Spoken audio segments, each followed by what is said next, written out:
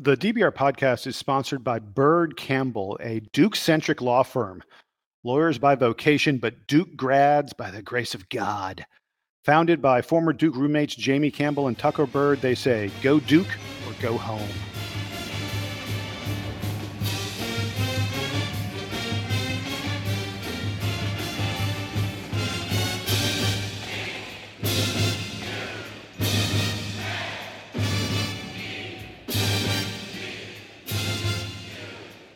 Hey, Duke fans, and welcome to issue number 87 of the DBR podcast. I guess it's an issue. It's episode number 87 of the DBR podcast. I am Jason Evans. I'm your host this week. And unlike most weeks, I am not joined by two compadres. Only one of my buddies could be here. Sam Klein in Denver, Colorado. Hey, Sam, how you doing? I'm good. I think that whether it's an episode or an issue is entirely up to you because you are the host. Thank you very much, sir. Donald Wine, who is usually with us, couldn't make it because Donald is busy traveling with Team USA, the soccer team, as they go to Trinidad and Tobago to qualify for the World Cup. Donald, as most of you know, is probably the biggest USA soccer fan that there is. Sam, am I right about that? I mean, certainly one of the most prominent. Yes, yeah, he is. He's featured in commercials and stuff like that. He leads the cheers. He is a huge fan. And so he can't join us this week. But because he couldn't join us, we had to get one more voice. We had to get one more person to be on the podcast this week. And that person is Mason Plumlee. Yes, folks, you heard me right. Now, I'm not going to pretend like Mason is joining us for the entire podcast. What happened is a couple days ago, I arranged to have a conversation with Mason. We recorded it. He knew we were recording it. It wasn't surreptitious or anything like that. So we were going to kick things off this week with our conversation with Mason Plumlee out of Denver. Like Sam, he's in Denver. And here's the interview I had with him just a couple days ago.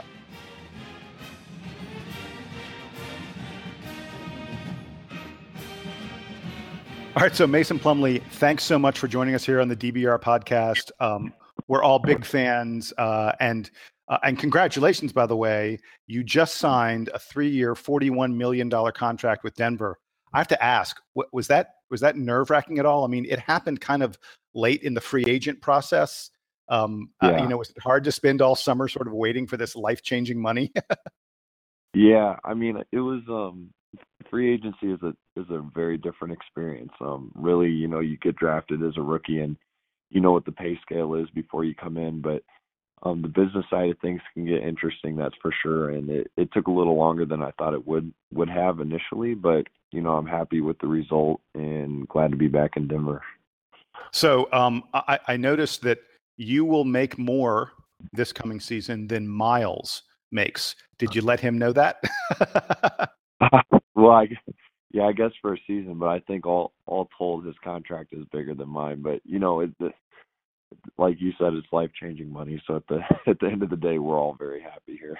Yeah, the NBA has been good to the Plumlee family. For sure. So can I ask, do you get any good jokes? Does anyone talk about there being 3 Plumlees in the league? What's sort of the funniest side of that? Well, I mean, I think before us, the Berry brothers all played in the league.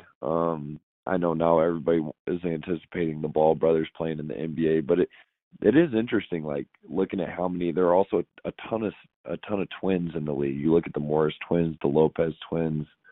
There are a lot of brothers in the NBA. The Collins, I played with Jason Collins for a season, so there's a lot of families spread across the league. Was there a moment when you were in the NBA when you kind of, probably during your rookie season, when you went, oh my gosh, I'm not in college anymore. This is a whole different sensibility. Talk to me a little bit about that moment and what it's like, the difference between being at Duke and being in the NBA. Yeah, well, I can tell you that moment came for me in training camp. My rookie year, I was drafted to the Brooklyn Nets, and we had at the time, it was the highest payroll in league history. We had a bunch of Hall of Famers. We had All-Stars. Our team was just loaded, and Billy King was our GM, so we actually went down to Duke for training camp. So the guys were, giving me a hard time, had me running a lot of errands around Durham.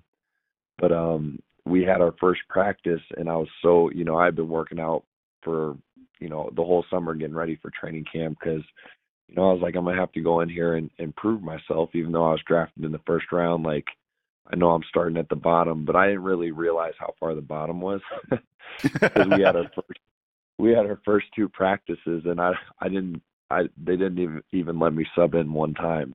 So, like we had, I think in my position, we had Kevin Garnett, Brooke Lopez, Andre Blatch, Reggie Evans, Andre Karolinko, and then Paul Pierce played some forward, Joe Johnson played some. So we were just so loaded, and I was like, I was just so excited to start my NBA career in the first training camp. And I remember I didn't break a sweat my first 2 days of practice. And I was like, all right, there's definitely a pecking order here. So talk to me a little bit about your goals and what you hope to accomplish. Aside from winning a championship, everyone wants a ring. What do you want your legacy in the NBA to be?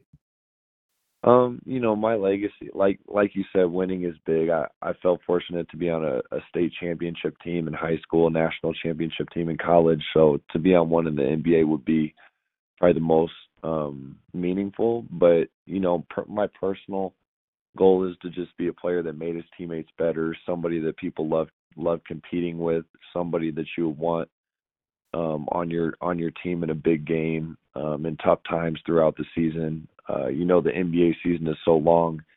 You definitely figure out a locker room, like who you want to be in that locker room when you're going through a tough stretch, because every team goes through it. Some last longer than others, but I think that really shows who you are in those times. And I want to be one of the guys that people were glad was on the team for that, for the good and the bad.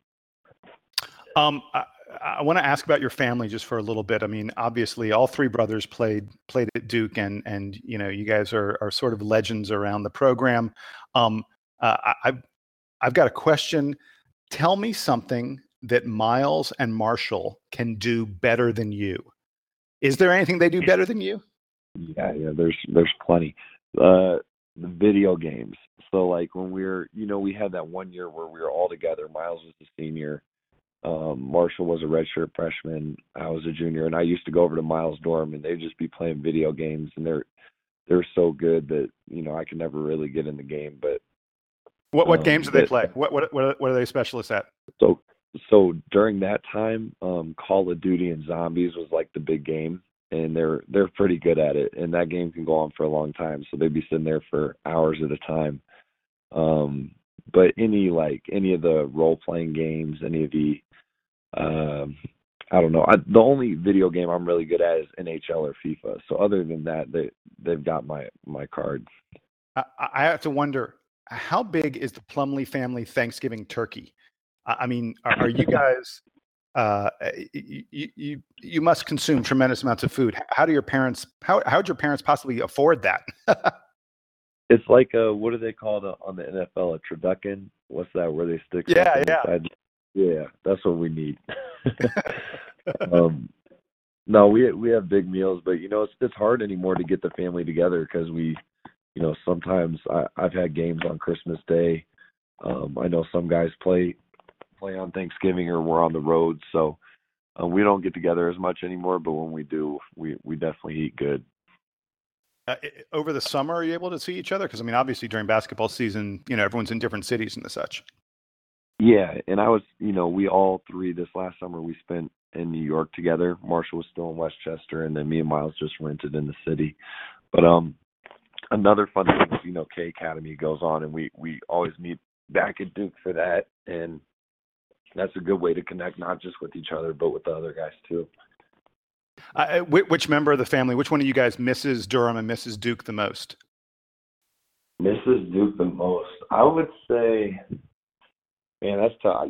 I would say myself, but if I had to, besides myself, I would say Marshall, because Marshall spent 5 years there, so he got one extra year. Gotcha. All right, so a couple questions specifically about Duke and your time there. You only averaged 14 minutes a game and 3 points a game as a freshman. What was that frustrating? And were you always confident? Did you always know that you'd develop into an all ACC kind of player eventually? the first part of the question is definitely frustrating. I had, especially coming in as a recruit, I had a lot of expectation, not so much from outside, but from myself and the coaching staff, and I wanted to perform, and I wanted to have a bigger role my freshman year. There's no doubt about that. But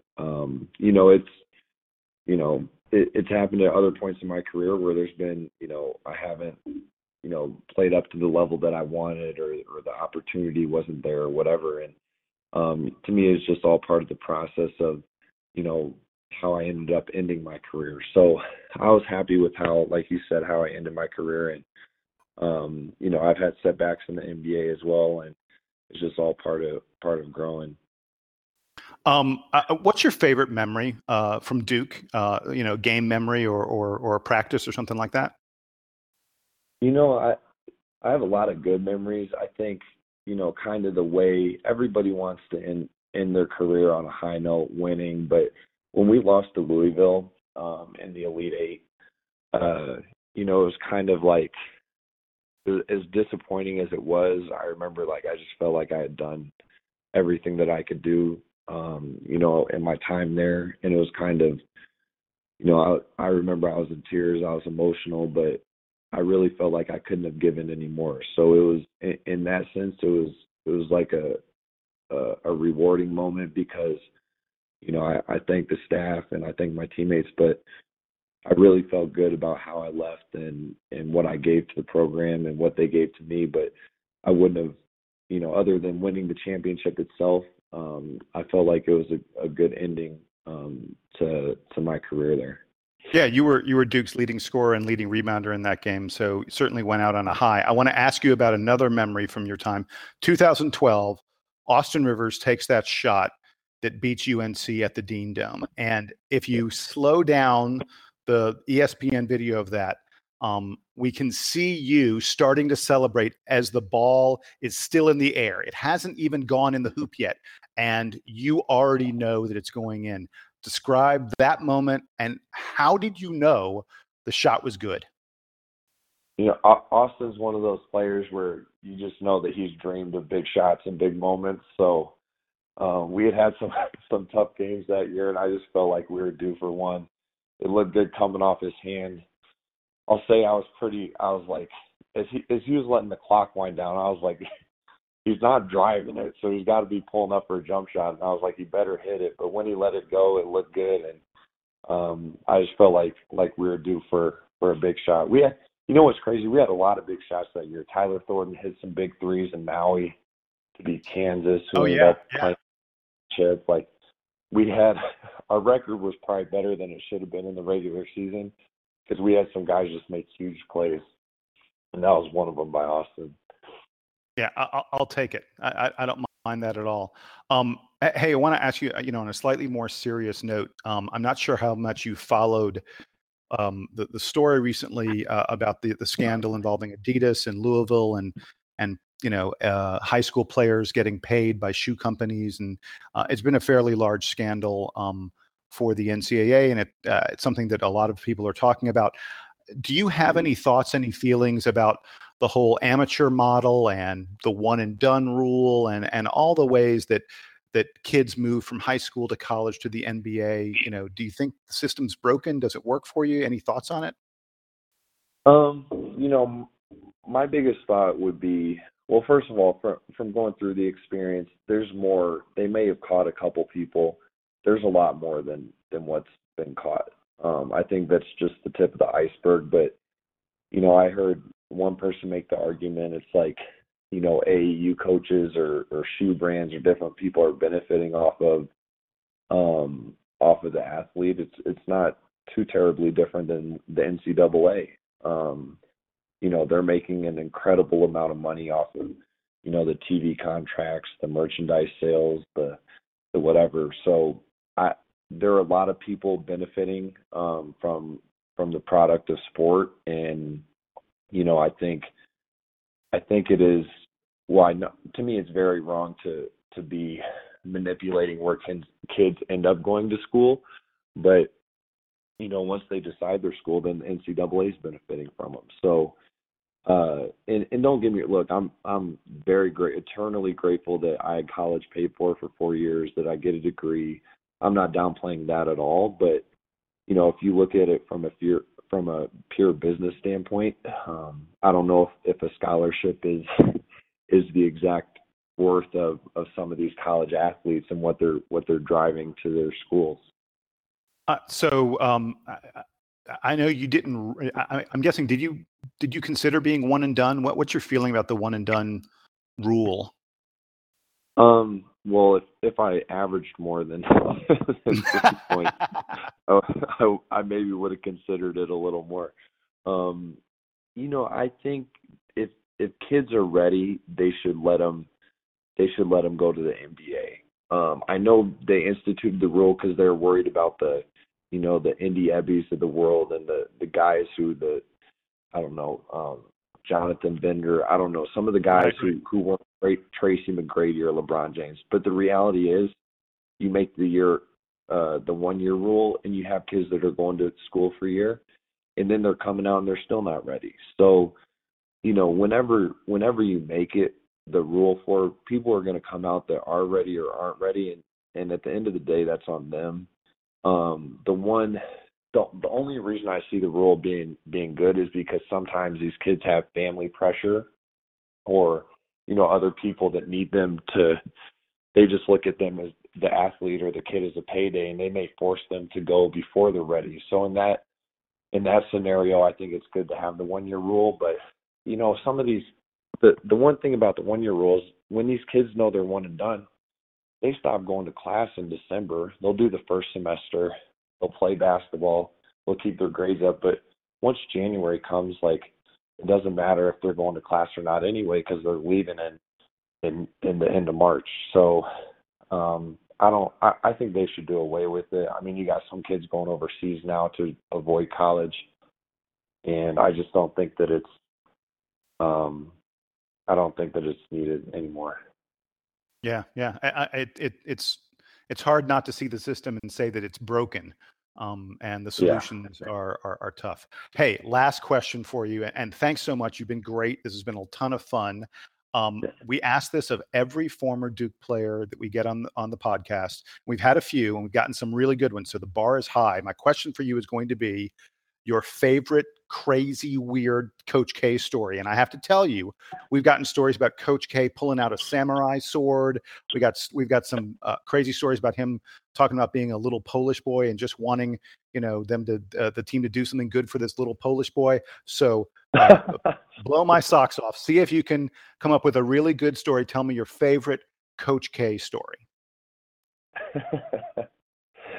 I think he would laugh. The thing is, I got to think about what I tell you.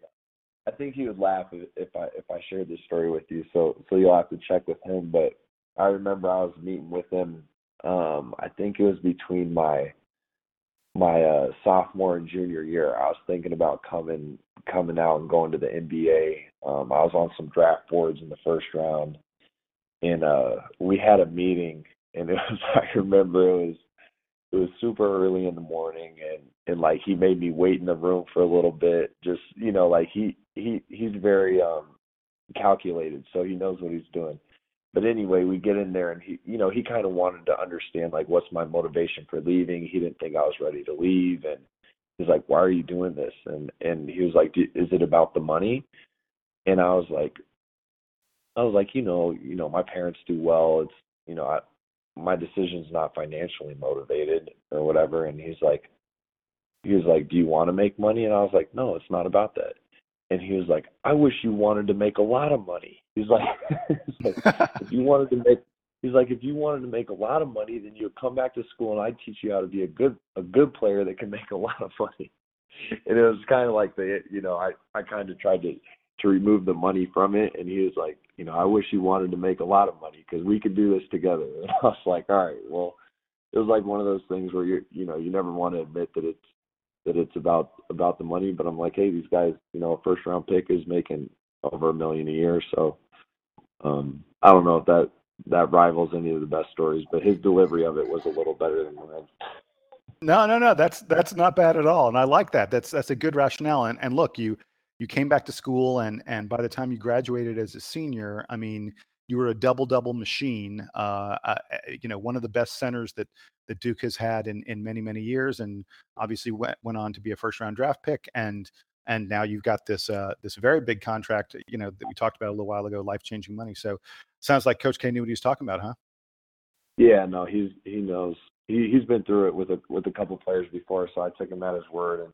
And the best thing about me going back to school is I really, I felt like I had a good relationship with him by the time I left, and we still talk even now. So, those last 2 years that I spent there, I really improved as a player, but I really enjoyed working with the staff, my junior and senior year. Well, congrats again on the 3-year, $41 million contract. If I need a loan, I'm going to come to you, man. All right, for sure. Mason Plumlee, thanks again so much for joining us here on the DBR podcast, and good luck this year in Denver. We'll talk to you soon. Awesome. Thanks, guys.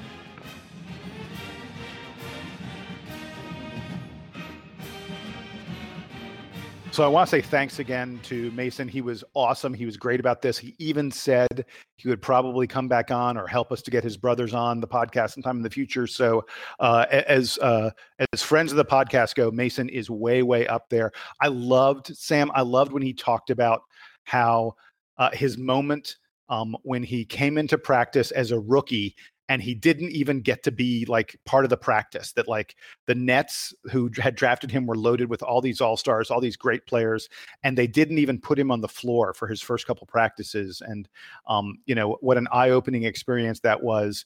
And I also really enjoyed hearing about the year he was at Duke with both his brothers, with Marshall and Miles, and they would get together and Mason would watch Marshall and Miles play Call of Duty Zombies. A game both my sons love, by the way. Just a great human moment to know what these guys are like and sort of what they do. What were your favorite parts of it? I those two things were great. I did like us asking him about Austin Rivers' shot and how Mason knew that it was going in before it even went in. And I think the only shame is that there might be even better Coach K stories that we're just not going to ever be able to hear. But I did like him mentioning, as you said, about him being with his brothers at Duke. One of the things that sounded really nice was how, they don't get to see each other a lot during the season, except when their teams are playing each other, but that they all go back to Durham for K Academy every summer, which looks like just an absolute blast to be at. Oh, yeah. We're going to have to see if the K Academy will comp us a couple podcast visits. I would kill to do that, but I don't. I would not mind, although I actually don't think I would want to participate in the actual basketball. Well, I'm not good enough. I mean, I play basketball, but I'm not good enough to play at the K Academy. I do not play basketball, and any of my friends or whoever who are listening, people who know me, know that would just be a bad idea.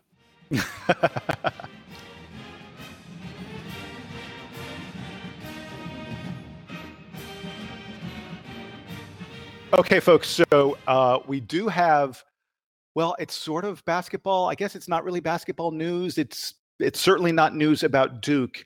It was almost news, you could say. Yes. A weird kind of thing happened late during the week on Friday, where supposedly we got word from a local reporter that the sanctions against UNC, the report from the NCAA Committee on Infractions, that it was going to be released, and that we were going to finally know, after years and years and years of discussion and investigation and different kinds of reports that said different kinds of things, we were finally going to know what the NCAA was going to do about the decades-long cheating scandal in UNC athletics that tied to the African American Studies Department. And we thought that it was going to be released on Friday. We got this word on Thursday morning from a local reporter who said that it was going to be released on Friday. And then it didn't happen and didn't get released. And the reason it didn't get released was because, at least, and now everyone's speculating. I should start by saying no one knows. Well, no one knows for sure. Yeah, I mean, the story, at least that that I was following made it sound pretty clear, and I think you're about to share the version that I think is the likely explanation. Right. So supposedly what happened, at least what we can sort of piece together and what reporters have pieced together and things like that, is that the NCAA, the Committee on Infractions, they're supposed to give the school sort of 24 hours heads up. Hey, we're gonna have a report on your infractions in 24 hours.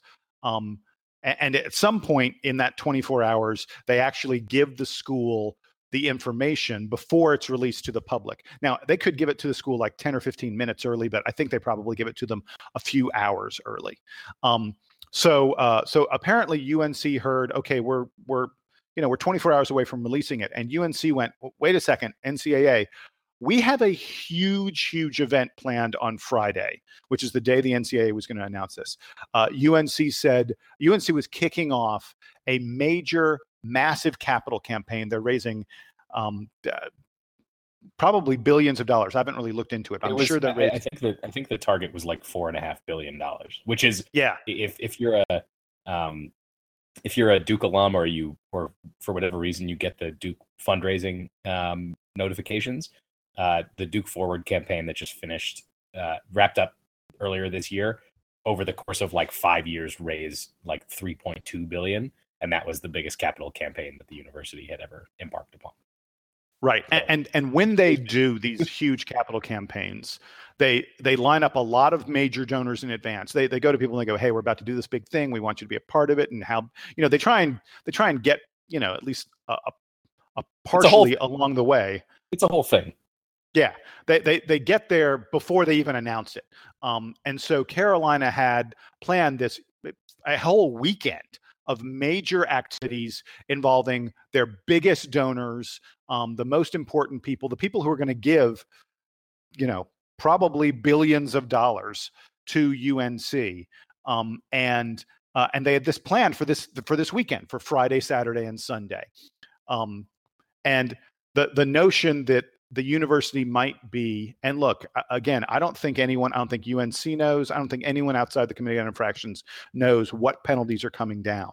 But the notion that you would potentially be hit with huge penalties, that really fly in the face of your academic stature and cripple your athletic programs, perhaps with scholarship reductions, perhaps with national titles taken away, perhaps with future bans on future postseason play. The fact that all that was going to happen literally at the exact same time that Carolina was announcing a massive fundraising effort. I mean, my God, I don't blame UNC for saying, hey, NCAA, can we maybe delay things just a little tiny bit? And the NCAA apparently went, yes, we understand. I mean, look, whether the Committee on Infractions issues their report a few days ago or a few days from now, or heck, even a week from now or 2 weeks from now, in the grand scheme of things, doesn't matter very much at all. It's still, it's not like there's a UNC team that's playing for a national title tomorrow and the NCAA wasn't going to let them play.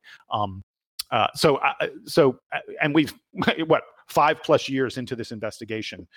So taking an extra week or two to allow UNC a takeoff for their major fundraising thing, I think was perfectly fair and perfectly allowable. There are some people who are a little upset about it, but I think it's no big deal. And by the way, there happens to be some speculation out there that if the Committee on Infractions was going to barely slap Carolina on the wrist, that Carolina would have wanted that to be out there before they announced this major campaign. That, like, Carolina would go, oh, we're not getting hit. We're not getting hurt by the Committee on Infractions. Let's announce that almost as part of our fundraising campaign.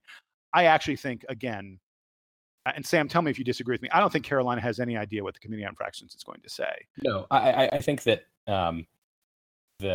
in general, you just don't want these two things happening at the same time. And the way that I followed the story was that the NCAA kind of notified the appropriate parties about the coming information, and then it took UNC maybe a couple hours to be like, wait a minute, no, we can't do that, or like the right people all got on the phone and changed their minds about the timing of all this release, and I think that's fine.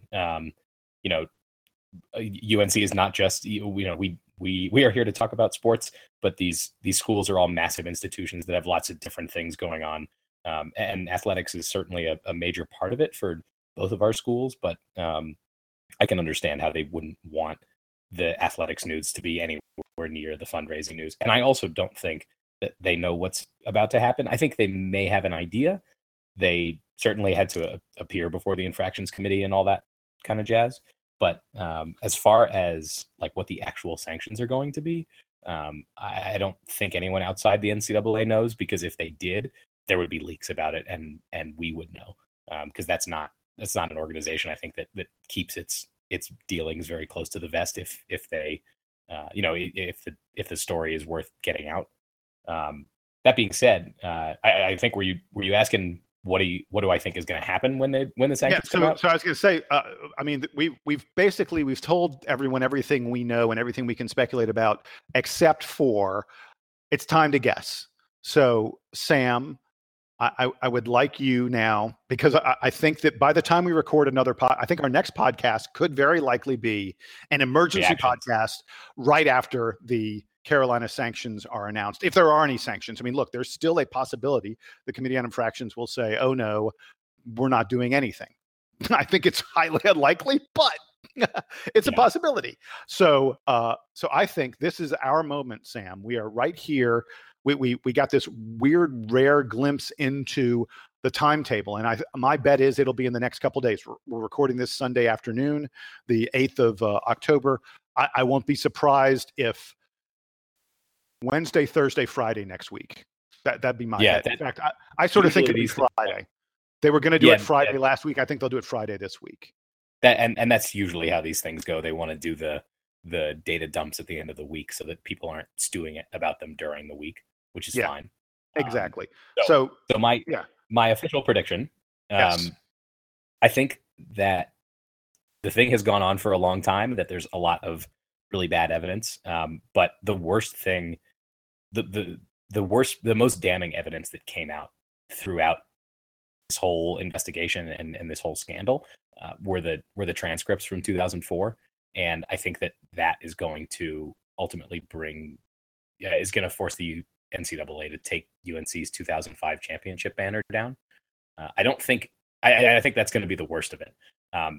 There will probably also be scholarship reductions and playoff bans like going forward that'll last, for 2-3 years maybe before they come back. Roy Williams is still going to keep his job. All the important players at UNC will probably stick around. Although if they get a long enough postseason ban, I guess they would be given the right to transfer. But I think the worst thing that happens is that they're going to invalidate that 2005 season. And I don't say that lightly, because in all the years of NCAA infractions and rules violations, I don't think a football or basketball team has ever had to vacate a national championship. Is that right? That's correct. Although I think Louisville is facing that. Louisville's probably so. Yeah, my opinion on all this is that UNC is going to be the first team to lose a title, and that Louisville is going to be the second. But that one won't come for some time. I mean, the Rick Pitino sounds like is going to get into a legal fight with the university, and I bet that they won't solve any of the sort of NCAA issues. Which, as a standard reminder, all those NCAA issues like the banners and the wins and all that stuff is all secondary to the actual legal matters, and it doesn't sound like UNC actually has any legal issues at this point. We're just talking about the sort of sports fan implications. Those things will take a long time to figure out, because they won't touch the sports items until the legal matters are settled up. And I don't think that Rick Pitino wants to lose out on his $40 million buyout just yet. So it'll be a long time before we hear about Louisville sanctions. So my prediction, UNC is going to lose the 2005 banner, but Roy Williams is going to still be there. I think there was some speculation a couple of years ago that he might consider retiring through all of these troubles, but then he's had this great run the last 2 years. It seems like he had, and I think we might be talking about this soon, that they got a commitment recently from a 5-star prospect. Seems like the initial reaction to the sanctions has kind of, even though that they haven't come yet, the reaction has kind of blown over, because UNC has been successful. They've recruited they're starting to recruit top kids again. Now, is that going to take a step back when this next round comes out? Wait and see. But yeah, that is what I think is going to happen. What do you say to that? I think you're mostly correct. I want to get into some more specifics about exactly what I think the NCAA will end up doing. And by the way, this is not what I'm hoping. This is not sort of Jason's fantasy. This is what I actually think the NCAA is going to decide to do. And by the way, going back to something you were talking about, I didn't want to interrupt you. The Louisville national title is already in danger because of the stripper, and the prostitute thing. The 2013 Louisville title, I think the NCAA has already said that Louisville has to vacate that title, but it's currently under appeal by Louisville. The NCAA, when they handed down the sanctions for the stripper, the prostitute thing, they said that they had to vacate all their wins from like 2010 or 11 to 2014, and that included the national title in 2013. Yeah.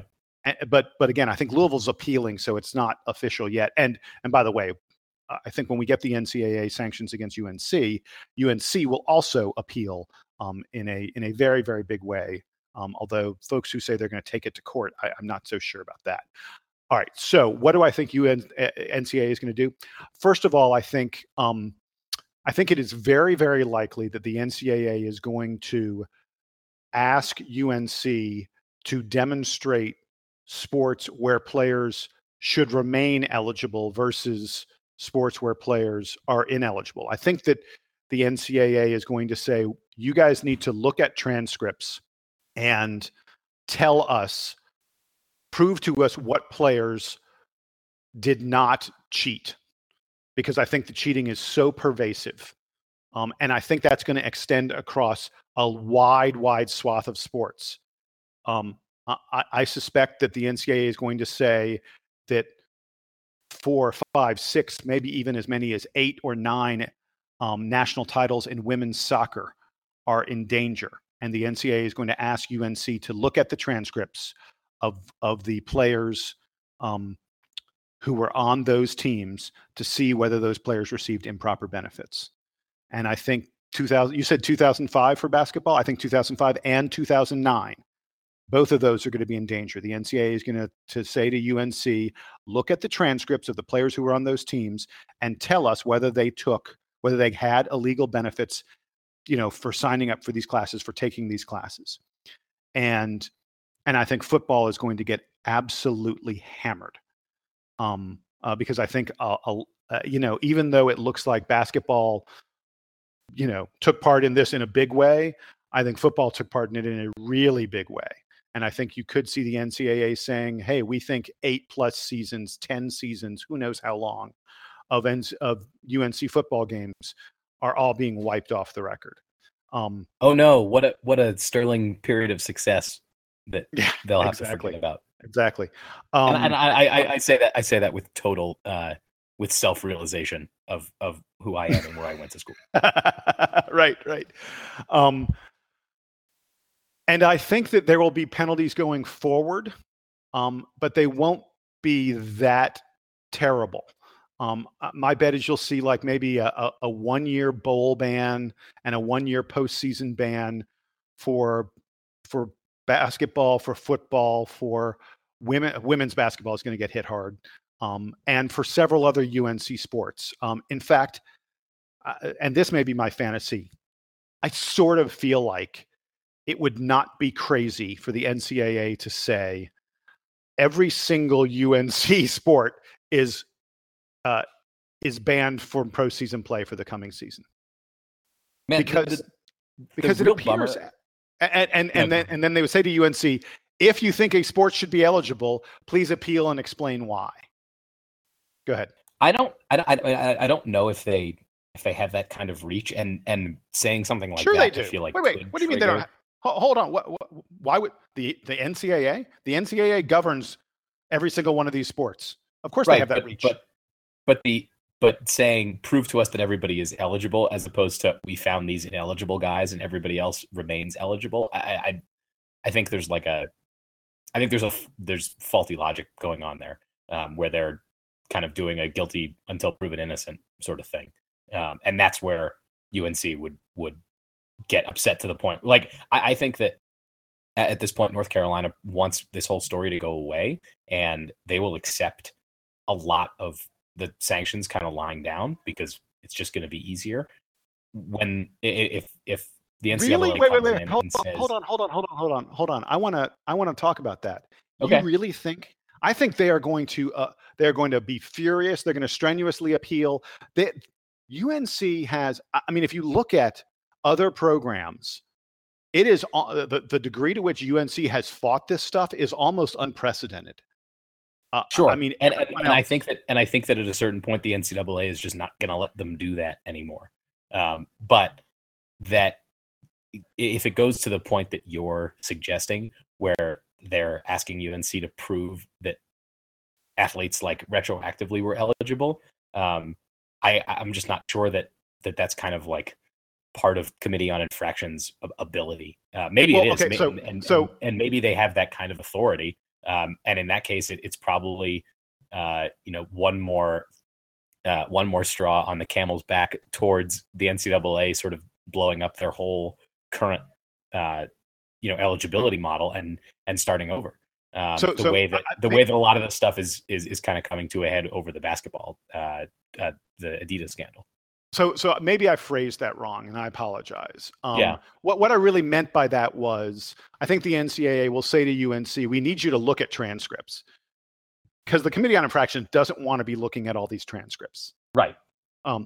They say to UNC, we need you to look at transcripts, and in classes that, in classes where the players received improper benefits to get into those classes, because remember that the scandal is not that the class itself was unfairly easy, even though everyone knows that, even though the accreditation board has put UNC on accreditation probation because of that, even though that's actually the worst part of the scandal. The NCAA isn't deciding anything about the validity of the lack of education that took place in these classes. The NCAA has said the fact that you place these players into these classes outside of sort of the regular registration process, outside of a process where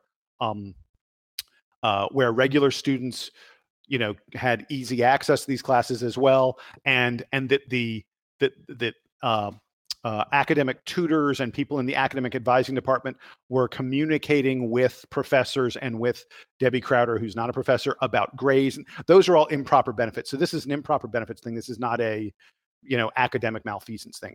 But again, I think the NCAA will say to UNC, you need to look at transcripts and you need to tell us who did not get benefits and who did. And if a player got improper benefits, the team, then every time that player competed in a game, that's a forfeited win, or that's a forfeited title, or whatever.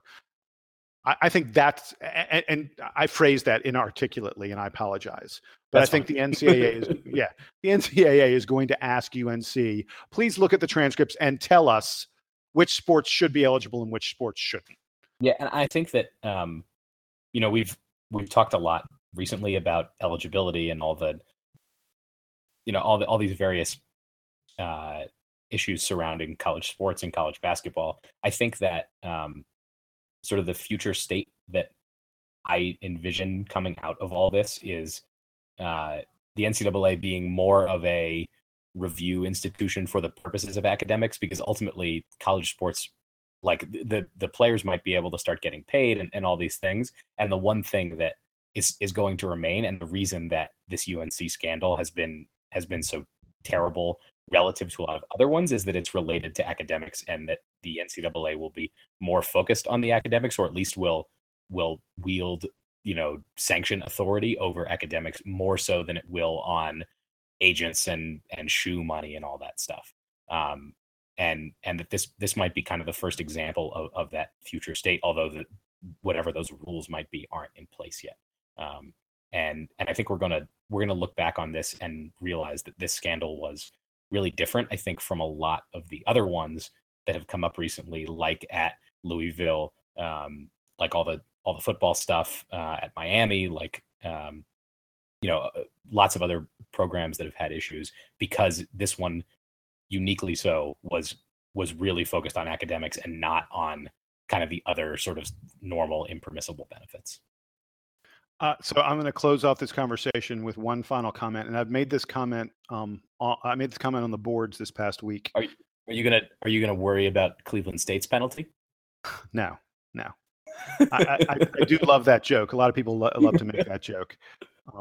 No, my comment is this: no matter what the penalties are, there will be a tremendous number of Duke fans, of NC State fans, of Wake Forest fans, people who really feel UNC is their rival, and people who have followed this passionately and who really know about this scandal and everything that went on. The people like that, people like me, people like you. I was gonna say Jason's id. Yes. The people like that are going to be incredibly upset at the penalties, because I think there's no way the penalties are going to be as severe as we think they should be.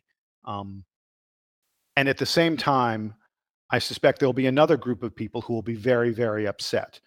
I think that no matter what the penalties are, people from UNC will also be upset.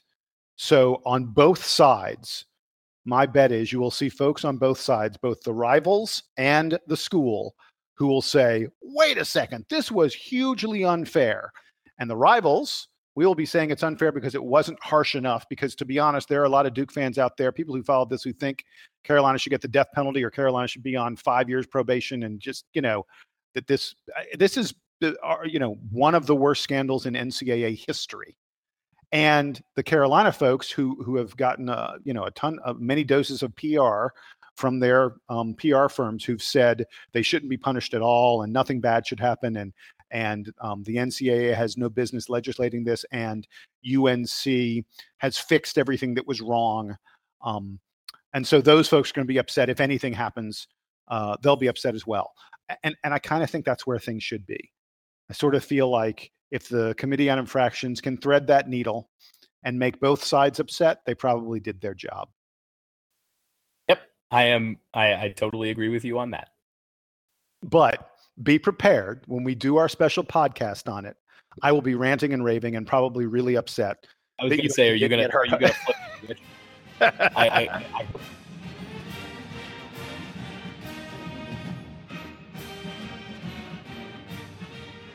Hey, folks, we want to take a quick time out now and thank Byrd Campbell for sponsoring today's edition of the podcast. Jamie Campbell and Tucker Byrd, both members of the class of 1978 from Duke, diehard Duke fans and followers. After years of being lawyers separately, they decided to partner up and get together. They founded the law firm of Byrd Campbell, which has offices in Dallas, Orlando, and throughout the Gulf Coast of Florida. They've watched and cheered for Duke football and basketball for thousands of games. We urge you to reach out to them for all your legal needs at byrdcampbell.com. That's BYRDCAMPBELL.com. Thanks a lot, guys.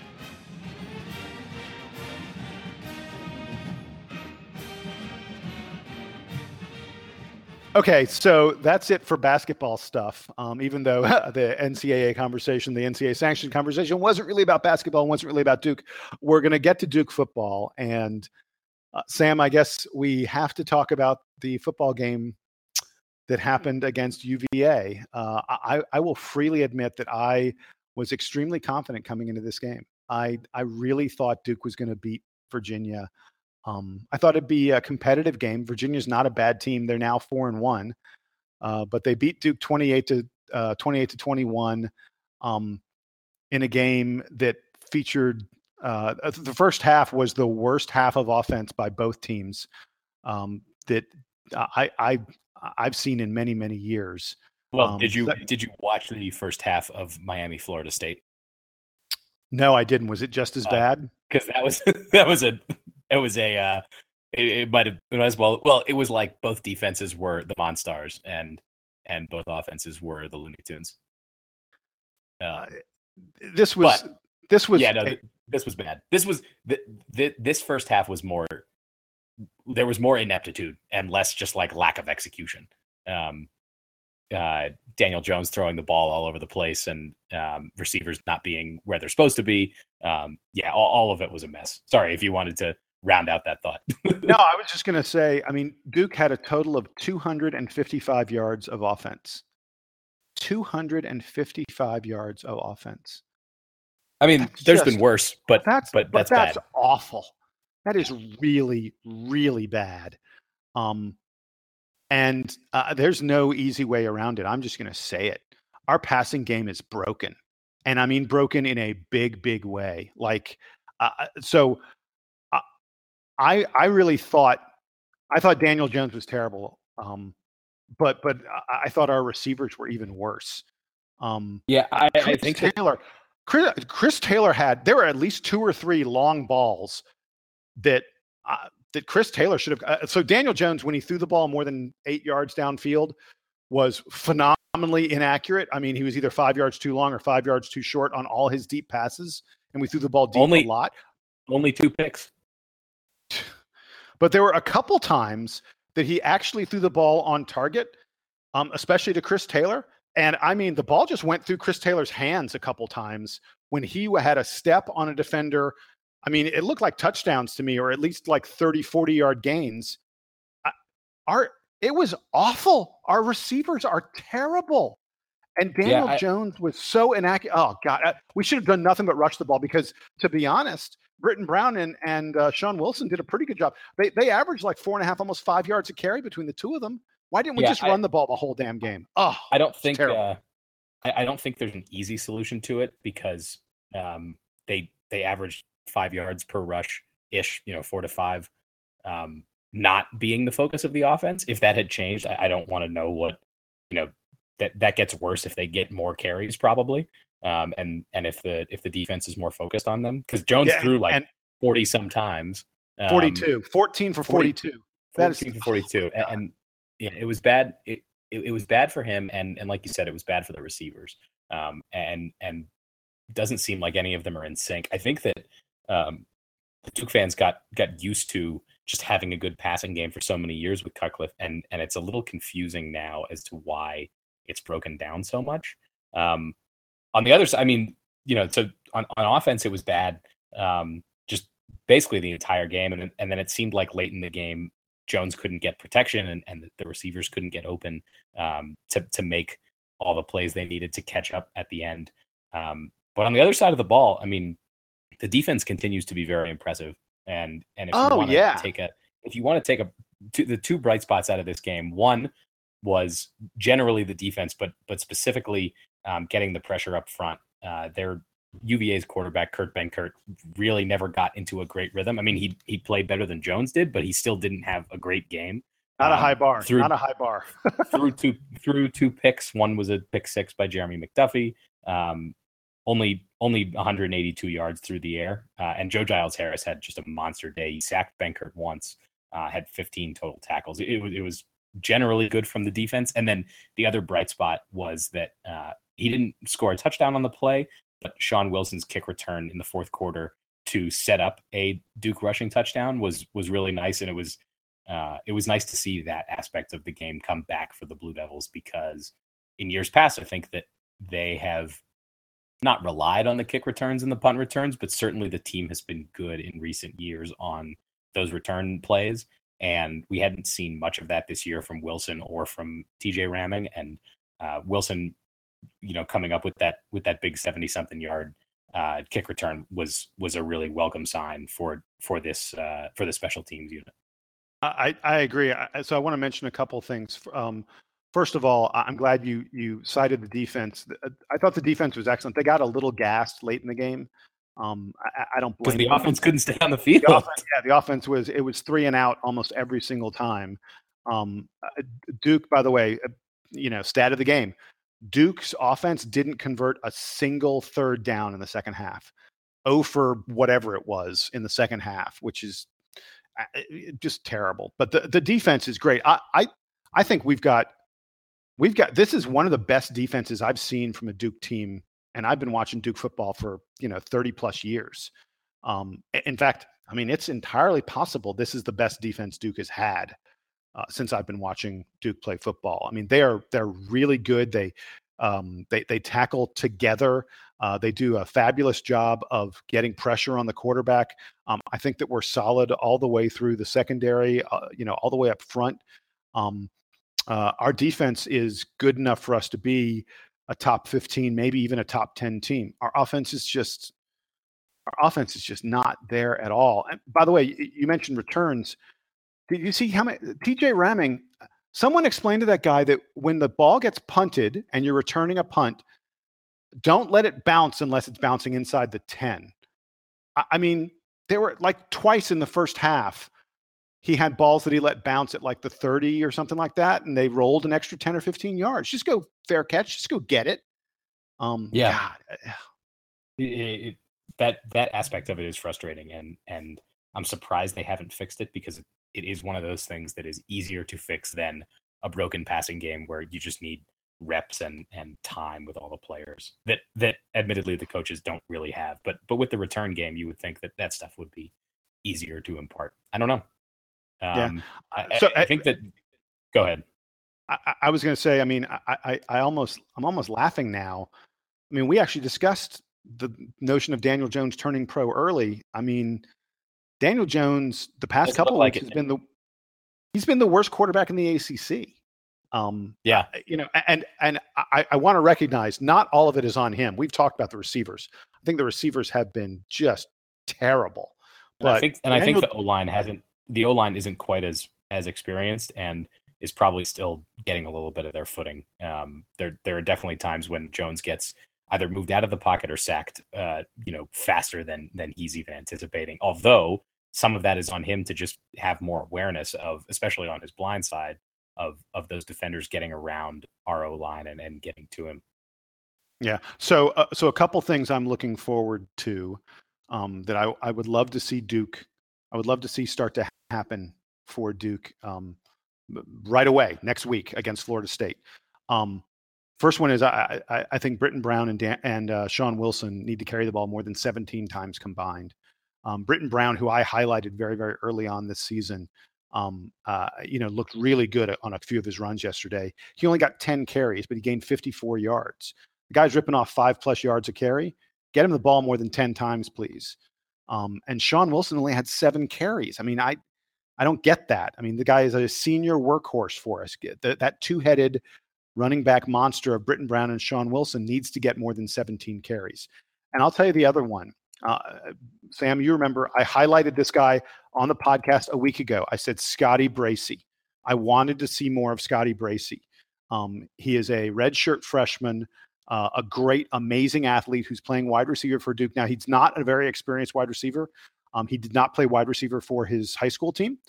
So he's still learning a lot, although I expect he spent all of last year learning how to play wide receiver. But I think that guy could really be something special, and I'd love to see Duke. They got him the ball twice when Duke was making a late drive, a late attempt to tie up the football game, and then Daniel Jones took a couple sacks and made a couple bad throws, and the game was over. But they started to work Scotty Bracey in there late in the game, and I want to see more of him because Jonathan Lloyd and TJ Ramming and Taylor are they're nice guys. They're working hard, but they're not getting it done. And I'd love to see us find someone else who can get it done. And I think Scotty Bracey could be that. I think that the focus on the running game is going to be the more near-term solution if the Duke offense is going to catch up to the defense at all. But yeah, I mean, the development of those younger guys is going to be essential probably later in the season or in the years, going forward. But if we're talking about what's looking ahead, we got to talk a little bit about Florida State. That's who Duke has next on the schedule. The Blue Devils are now 4-2. And I would have bet a lot of money that Florida State would have a better record than Duke, but Florida State is 1-3. Their schedule is a little screwy because they missed some games thanks to hurricanes earlier this year, and those games are being made up and moved around and other stuff like that. But they've only played 4 games, even though Duke has already played 6. But Duke has Florida State coming up this weekend. Sam, have you looked at the Seminoles a little bit? What do we expect from them? Yeah, so the Florida State team that is showing up in Durham this week is probably the worst one that has ever played under Jimbo Fisher. Don't have, don't take that as a sign that you should be throwing money on the Blue Devils. I would say that, like you mentioned, they had to deal with the hurricane. They've had a lot of different annoying circumstances around the program, but most specifically the hurricane throwing the schedule off and their week 1 loss to Alabama, which was kind of bad in its own right for, just being not the way that you want to start the season by getting, the runaround by another top team. But in that game, they lost their returning starting quarterback, DeAndre Francois, who was pretty good for them previously.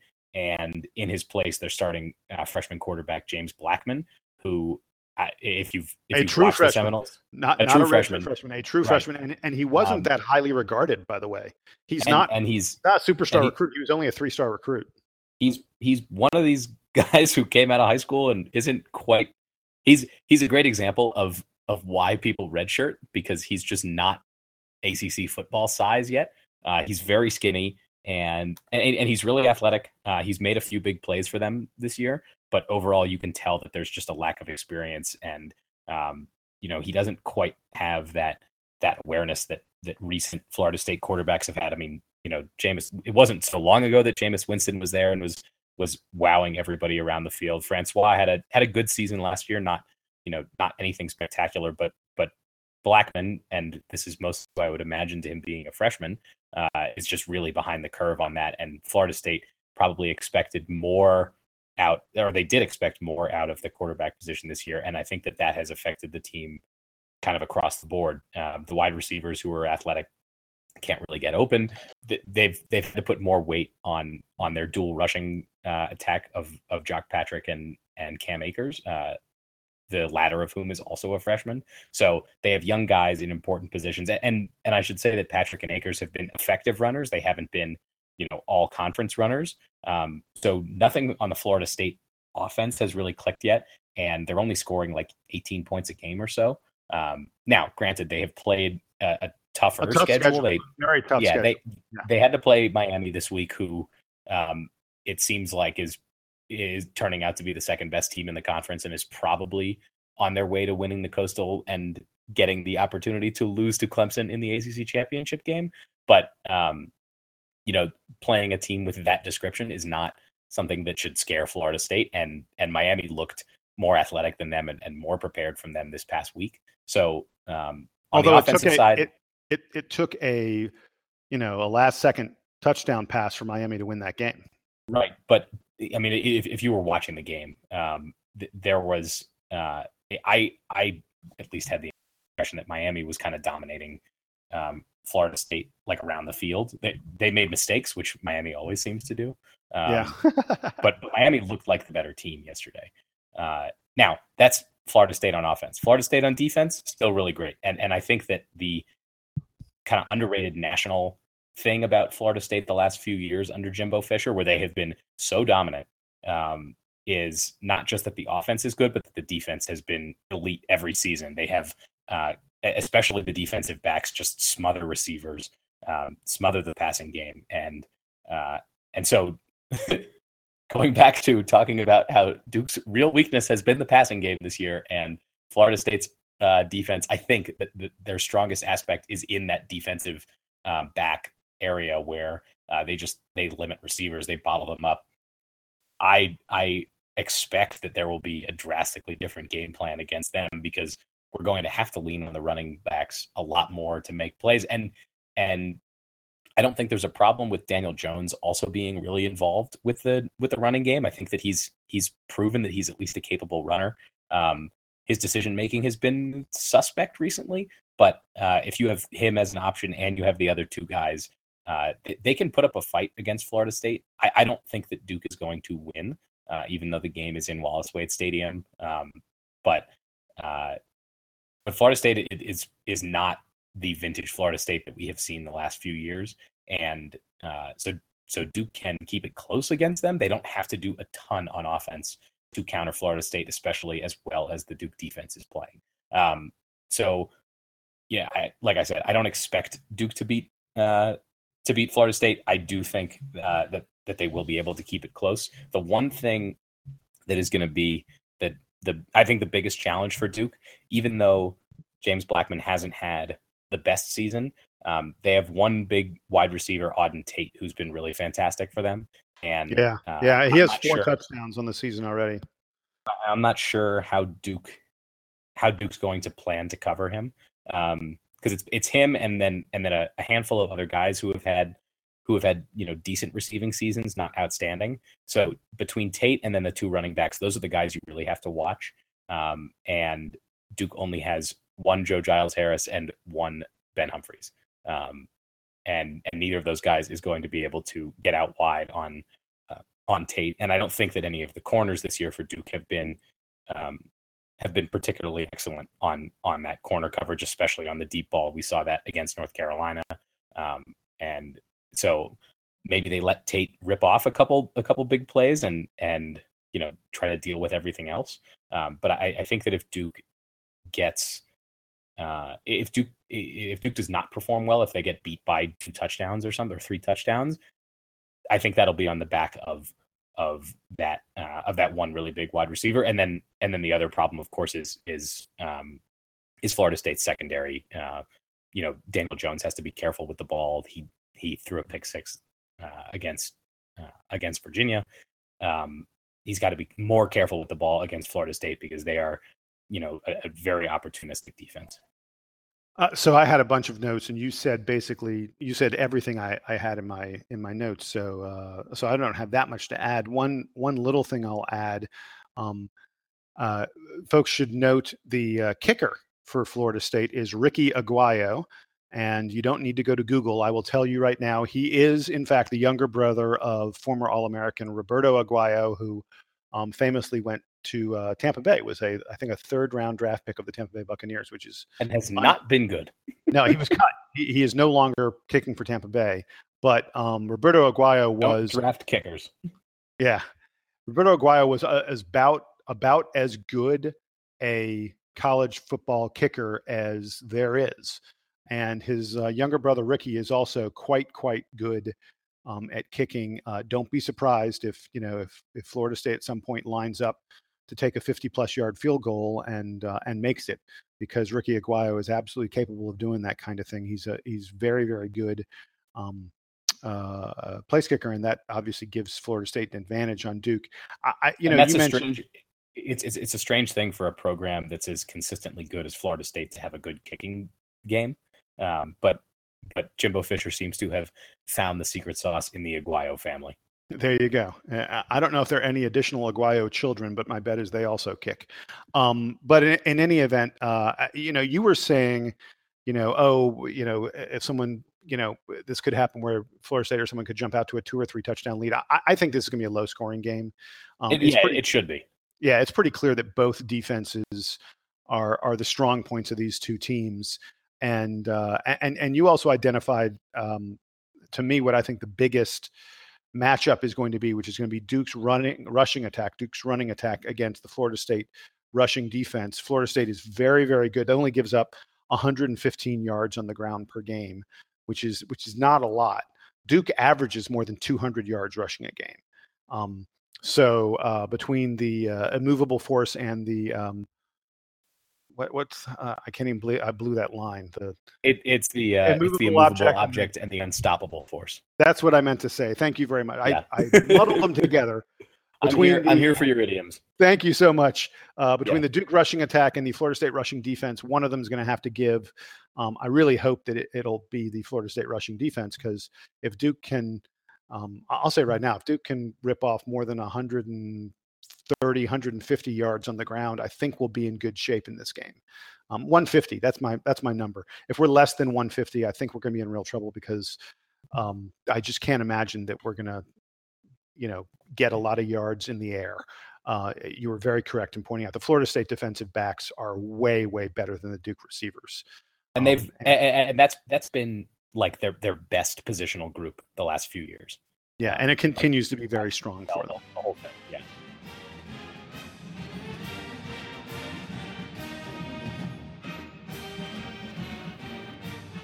Okay, so it's time for parting shots, and I will let you lead it off, Sam. What you got for me? How you wrapping up the podcast?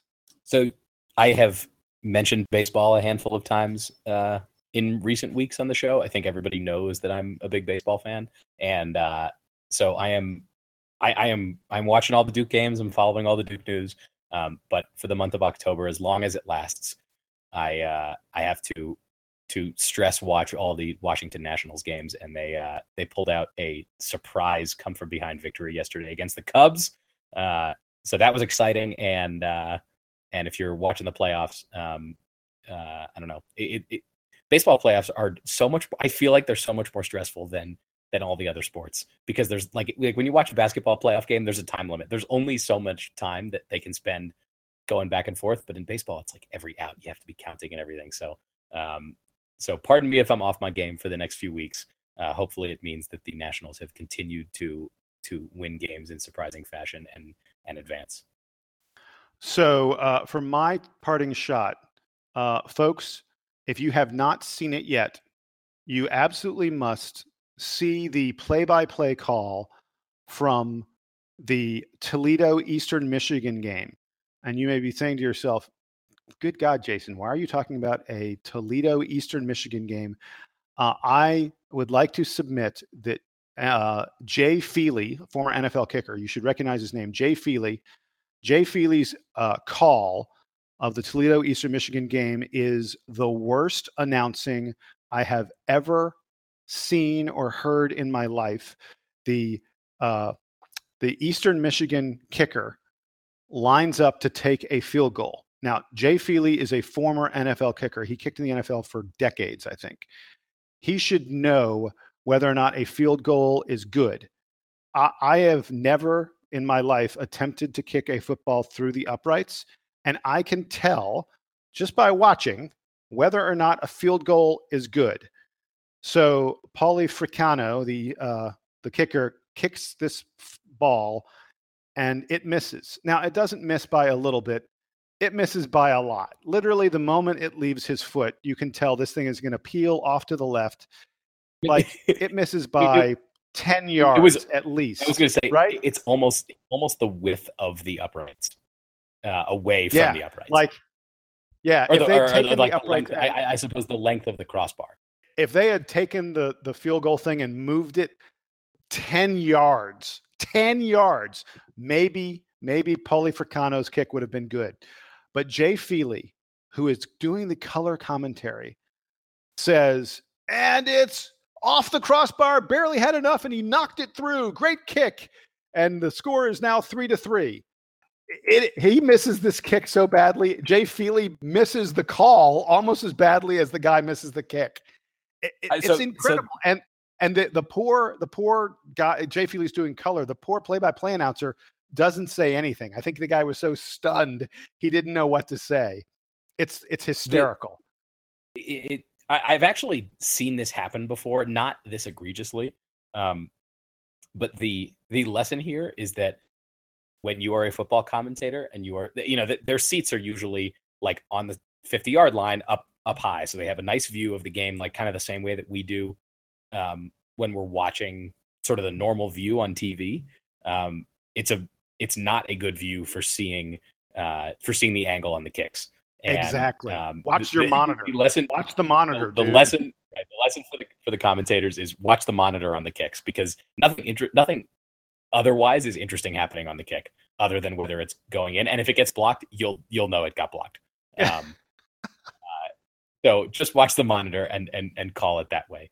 I mean, football is I think tough to watch in some ways, because you have to have cameras all over the place to get the right view of, balls getting caught and guys stepping on the sidelines or getting into the end zone, all that stuff. But this was like the most egregious version of it I've ever seen. Oh, it's bad. We'll post something in the thread. Yeah, definitely post a link to the. I will post a link because it's too funny. Watching it was intoxicating. I think I watched the clip like 4 or 5 times. Yeah, you're like, what? how did he see it that way? But you're right. I'm sure it was he had a bad angle. Oh, it was so bad. Hey, and one other quick thing I wanted to mention. I saw an interesting tweet from Jeff Goodman, who was he was at Duke for Media Day, I'm sure. So this is about a week old, forgive me. But Jeff Goodman went to the Duke store, and he was looking around to see what jerseys were for sale. And he noted that there were no number 35 jerseys for Marvin Bagley were available for sale. And he said it's because Marvin Bagley committed so late that Duke doesn't have Marvin Bagley. They don't have number 35s available in the Duke store. Does Duke normally have freshman jerseys available at the beginning of the season? I feel like that just wasn't a thing previously, but with the relatively recent one and done explosion at Duke, maybe that's changed. Yeah, my bet is that, I bet they had a jersey available for Jason Tatum last year and Harry Giles, don't you think? Yeah. If you were, let us know if you were at Duke. I'm curious about this. If you were at Duke the last couple of years, not if they were selling them at the end of the season, because I would guess that Nike would get them to them by spring semester, but in the fall, I'm talking September, October preseason, were there number 0 current jerseys in the store? So actually, the Jeff Goodman tweet noted that he was looking at a Grayson Allen and a Trevon Duval jersey. So right, but Duval's wearing what? Duval's wearing number 5 though, isn't he? Yes, correct. And you think they have that for William Avery? Wait, no. There were other recent players who have worn number 5 who were good. I don't know if Jeff Goodman is as clued into what the current jersey design is. I don't know. Maybe I'm wrong on this, but I know that. So I came to Duke in 2007. Greg Paulus was 2 years ahead of me. They were still selling old Greg Paulus jerseys after I graduated. They were still in the store. So they didn't say Paulus. I know that stuff. No, they didn't say Paulus on them, but also the Trayvon Duval jerseys don't say Duval on them. So right, exactly. You're not allowed to have names on the jerseys because the NCAA is silly and stupid and doesn't make any sense. All of those things. But the reason I brought it up is they are not there now. I will go on the record to make a prediction that by the time Christmas rolls around, there will be plenty of number 35 Duke jerseys available, and I bet there'll be a lot of people who want to buy them. This guy's going to be really, really special. Let us hope that is the case. Yes. So that's going to wrap it up for us here on episode number 87 of the DBR podcast. Sam, thanks for joining me. Donald, root Team USA on to victory down there in Trinidad and Tobago. He did a great job the other day against Panama. Yeah, huge win, 4-0, big win. Great win. Yeah, and they took care of business early in that game. I love watching World Cup qualifying soccer. There's so much tension involved. So anyway, Donald's having fun. Sam and I are minding the store. Folks, we'll be back with you next weekend, about a week from now, unless there is cause for an emergency podcast. We will be back whenever we need to be. There you go. I think that is the appropriate answer. All right. Thanks a lot, folks. And Duke Band, take us home.